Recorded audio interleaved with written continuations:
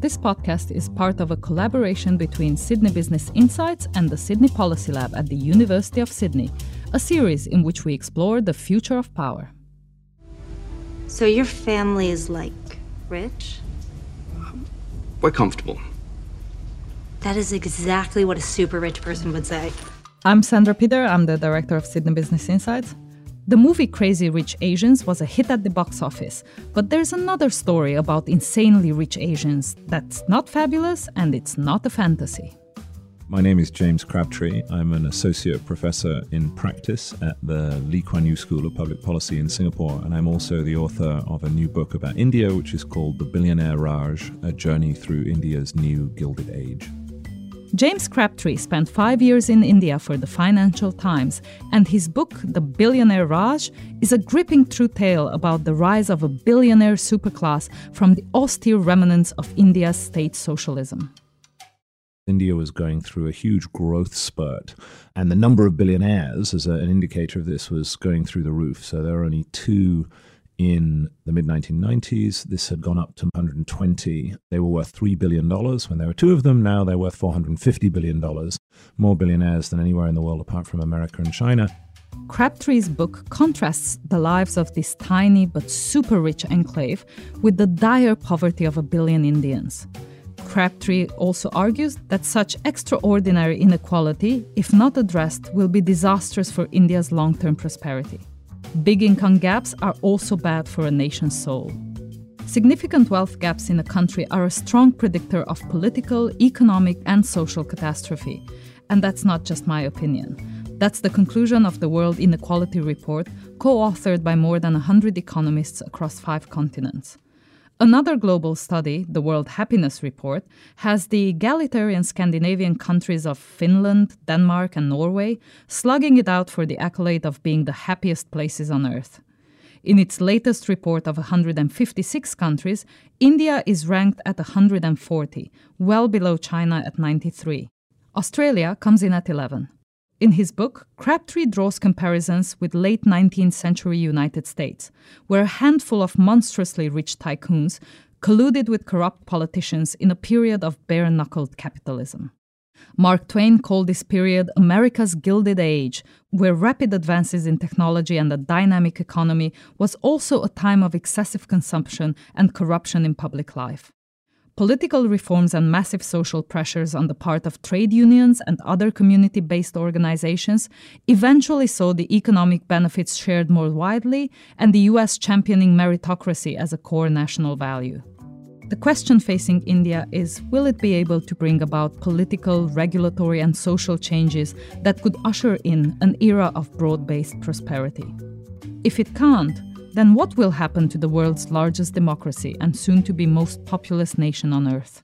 James, welcome, and thank you for talking to us today. Thank you. It's very nice to be here. You spoke about the rise of inequality in India, and you used this rise in the number of billionaires as a cautionary tale. Why is inequality a problem?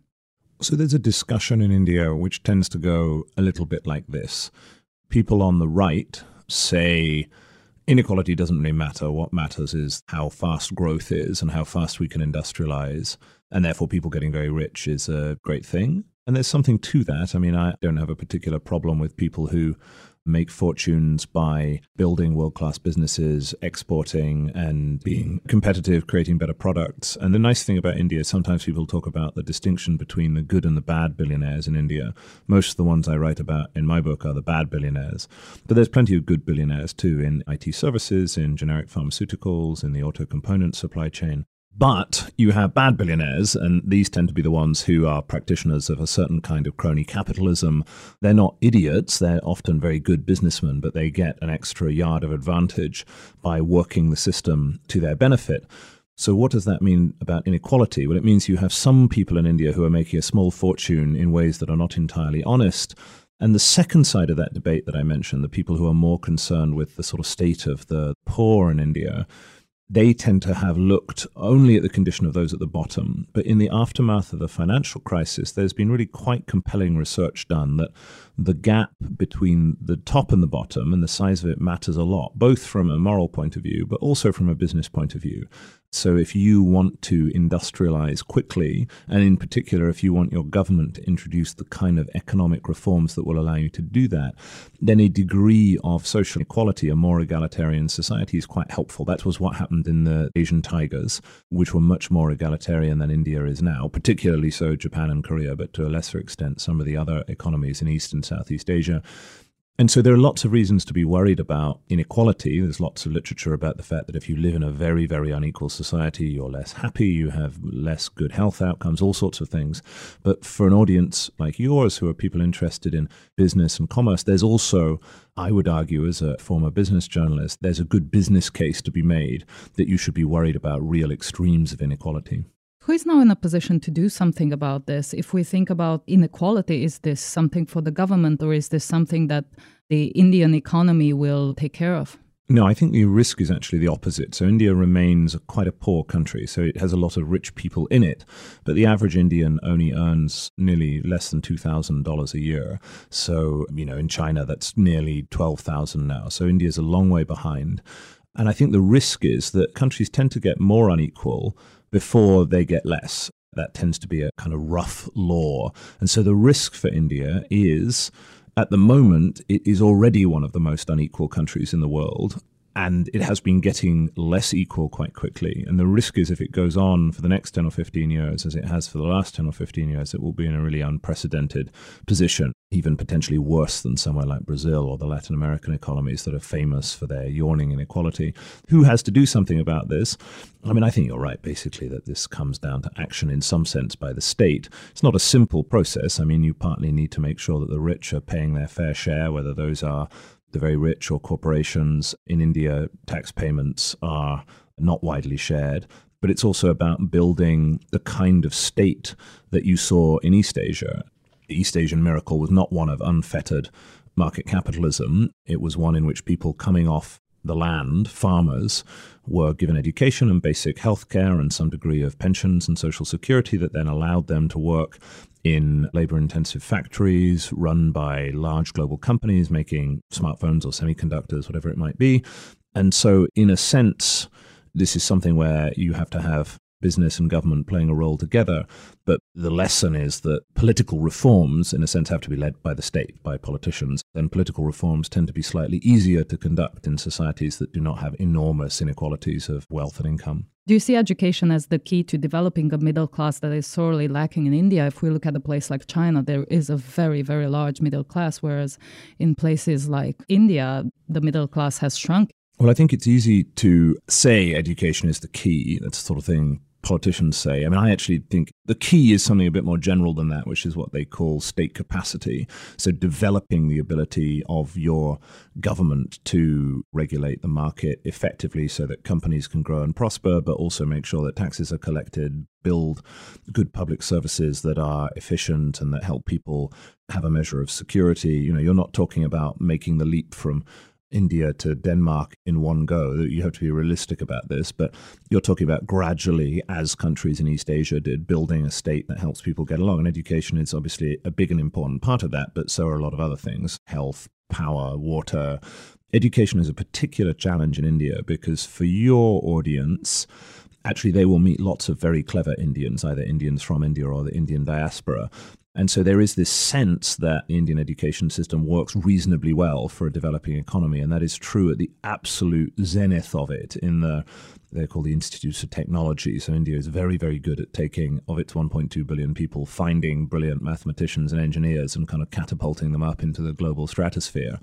Indians also, are phenomenally good in the diaspora population. So here in Australia, in America, Indians tend to be the richest, best educated part of the population quite often. But at home in India, the education system is very bad. The basic schooling system is poor, to put it mildly. Most of the universities outside of that real elite group are quite poor.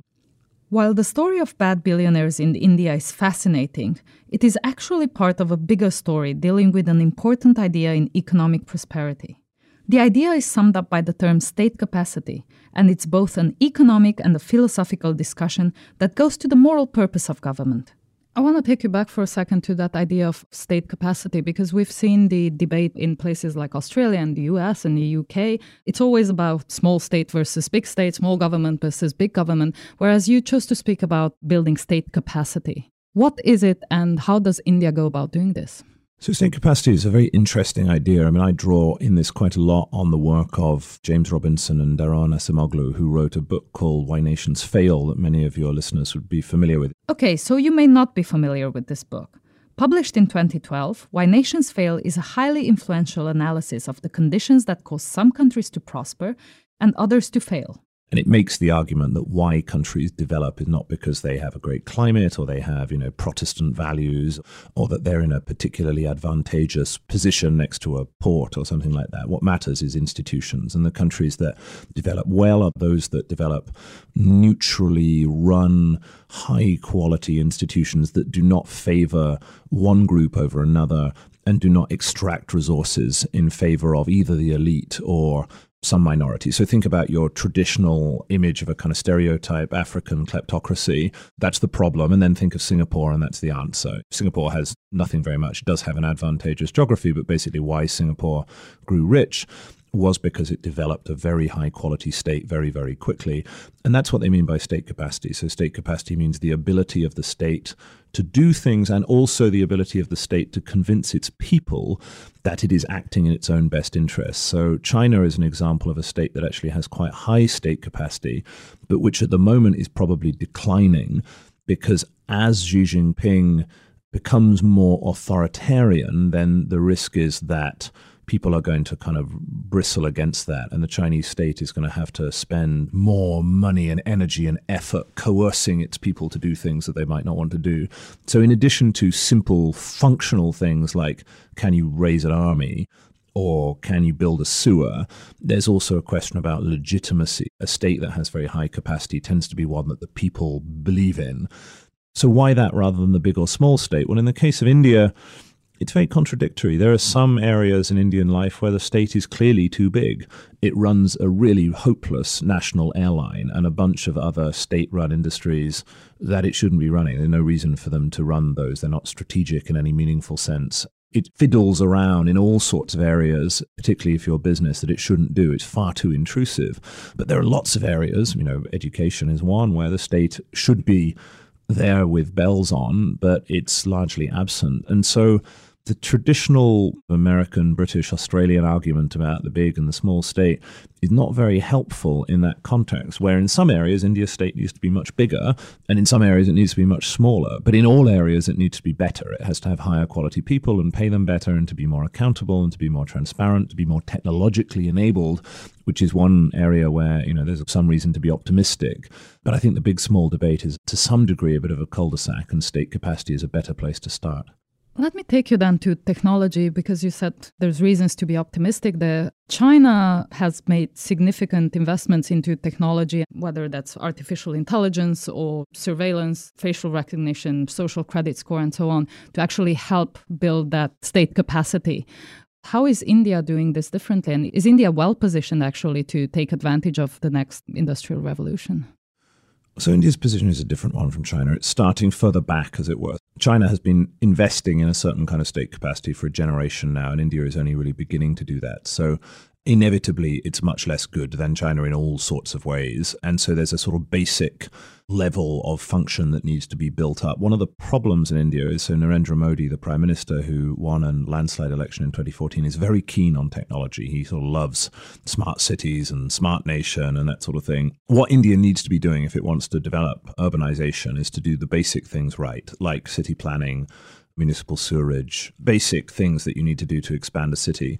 But what Modi is obsessed with is a kind of Singaporean vision of a smart city where you have Wi-Fi on buses and facial recognition technology. And so there is a danger, I think, in India that you can get distracted by frontier technology when what you need is something that's appropriate for a country that has a GDP per capita of $1,800 as opposed to $60,000. it is a great advantage that India is developing at this moment. It has two advantages, one of which is it's a late developer, so it can learn from everybody else, in theory. And also, it does have technology that allows you to do completely new things. So they have it's called Aadhaar, their biometric identification database, which now has biometric identifiers for more than 1 billion people. That allows you to do amazing things. For instance, you can put benefits into bank accounts which are linked to mobile phones. It's not something you could have done in South Korea in 1965. So India has certain advantages. But I am a bit suspicious of some of this, I have to say. Indians talk about leapfrogging.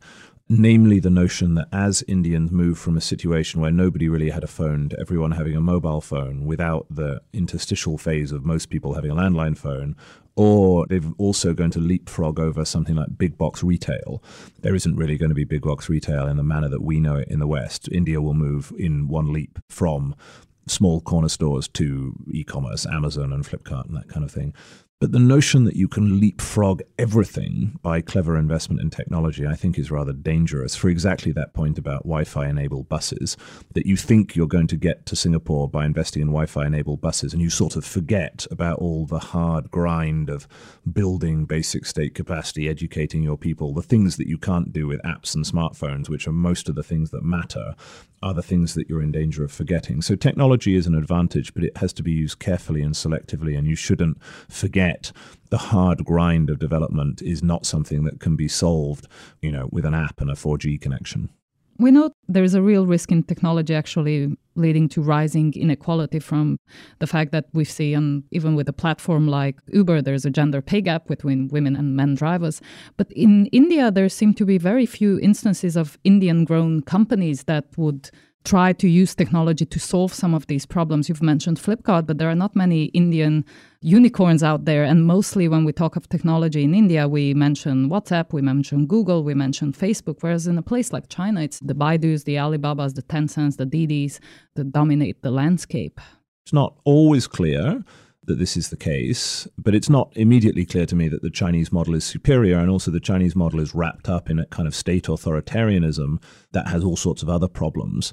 So I think India's technology sector is of great strength. Now, it is true you haven't seen the development yet of a kind of Alibaba for India, but you have to remember India is a much poorer country than China is. And in a sense, the expectations that India's e-commerce sector was going to follow China's hockey stick growth were always unrealistic. Earlier in the podcast, you mentioned India's middle class. India's middle class are tiny. It's probably 20 million people out of 1.2 billion who have a lifestyle that your listeners on this podcast would recognize as middle class, meaning savings in the bank, they drive a car, they have a decent education, they go abroad for holidays. The people who do that is a super tiny subset of the Indian population. To be middle class in India means maybe you're about to buy a scooter and you might have a television at home, but it's a whole different kettle of fish. And also, India has still pretty crummy infrastructure, and many of the e-commerce brands that you're talking about, they don't just exist in thin air. They need to have cold chain logistics, they need warehousing, they need to deliver things on roads. And so India faces, by virtue of the place it comes in its development path, barriers that even the wizardry of technology and machine learning can't solve. The fact that India doesn't have a national address system, and so you need to kind of find a way to literally deliver people parcels when you don't have an address that works. And so I think India's development as a technological economy has real challenges, but there is a depth there in Bangalore, in Hyderabad, amongst the Indian elite, the software engineers, that is going to be, it's an unquestionable advantage to India in the medium term, but it's not realistic to suggest that India is going to follow China as quickly as the growth of China's internet economy in the 2000s. Your book revolves around issues of inequality and corruption in India, but a lot of the Western nations are dealing with similar problems. We've seen the rise of Trump in the US. We've seen the Brexit conversations in the UK. Australia as well is struggling with a lot of questions around inequality. In our attempts to reduce inequality in our neck of the woods, are we actually making things worse for places like India? And does reducing inequality in the US or in the UK or Australia come at the expense of rising inequality in India? So this is a fascinating and complicated and morally interesting question. So in some ways, let's imagine you were able in Australia or the US or the UK, you were able to boost the incomes of the poorest 20%, then in some sense you have to assume that they would then spend more. That would in some sense filter over into imports and the sorts of things that they're importing. Garments, electronics are often made in countries that are at the bottom end of the food chain. And so there could be a case for saying that tackling inequality in the West might be good for the developing world. But there's a more complicated question, which I think is what you're pointing at, which relates to the way that these countries integrate themselves into global supply chains. And so the famous example is East Asia. India is actually rather less good at this, but countries like Singapore, Taiwan, South Korea got rich in part because they were able to integrate themselves into global manufacturing supply chains, and that was what created the low-skilled and then high-skilled factory jobs that allowed their people to move off agriculture and into offices and factories and onwards and upwards to becoming a country that looks functionally very similar to Australia or the US. And the question is, if you take some measures to push back a little bit about globalization, if you think that some mixture of globalization and in particular technology have been the forces driving inequality in the rich world, well, those have also been the forces that have been helping growth in the poor world. So why has China managed to take nearly 500 million people out of poverty, India some hundreds of billions? It's mostly because they reintegrated into the global economy with a vengeance. Now, in some senses, that has had effects on inequality, but it's certainly helped growth. And so if you begin, as some on the left would like to do, but also as President Trump would like to do on the right, to kind of decouple the advanced industrialized economies from globalization, then the effect of that will be very complicated and disruptive in all sorts of ways. But one of the things it might do is it might be less good for those parts of the developing world that are integrated into the world economy. And those tend to be the best parts of the developing world. They're the highest skill, most productive parts of the economy, and critical to the East Asian model in particular was the fact that the discipline of exporting was what made you competitive. Like that was what helped raise the bar everywhere, was that you threw yourself into the global economy, and through that process you kind of toughened up and you became world class in whatever it might be, auto components, semiconductors, smartphone components, whatever it is. Do we have good public narratives to engage people in this? What I'm thinking now is that after the Second World War or after many of our financial crises, at least in the West, we've built good public stories that people could get behind and participate in public discourse. But we seem to be failing recently to either give the world or give nation states these stories beyond nationalistic stories. There's been no policy innovation at all really substantive. I mean, there's been a discussion about universal basic income, which has been the kind of equivalent of that, where that, in a sense, is the answer to this question, but it's not a very realistic answer. No one has gone down that route. And in the gap between doing nothing and chattering about universal basic income, there's been very little innovation in the areas that you need to try and solve this problem, which is how do you manage to keep some of the gains of a more open global economy that is efficient and that makes things more cheaply and allows people to have the things that they want, but which doesn't come at the cost of jarring disruption that ordinary people don't like, or kind of change that is completely decentering. And more of that is to do with technology than it is to do with globalization and outsourcing and offshoring. But nonetheless, I think that those of us who kind of care about this, about how do you reimagine the state and the social compact in order to support a continued era of, if not more, global integration, then sort of something akin to what we've got now, because it's more efficient for us in the West, and it's certainly better for the developing world, have done an absolutely lousy job of trying to think through what that actually means and coming up with the kind of radical policy solutions which will help not just compensate the losers, but make people who might be affected by change enthusiastic about what comes next, about the fact that they can have a better future tomorrow than they have today. And I think this has been a total failure, really, and something that requires a lot of soul searching if we are not, in a sense, just to cede the ground to Trump and Erdogan and Putin and the bad guys who want to take us back to an entirely different world. What are the types of things that you think live in that gap?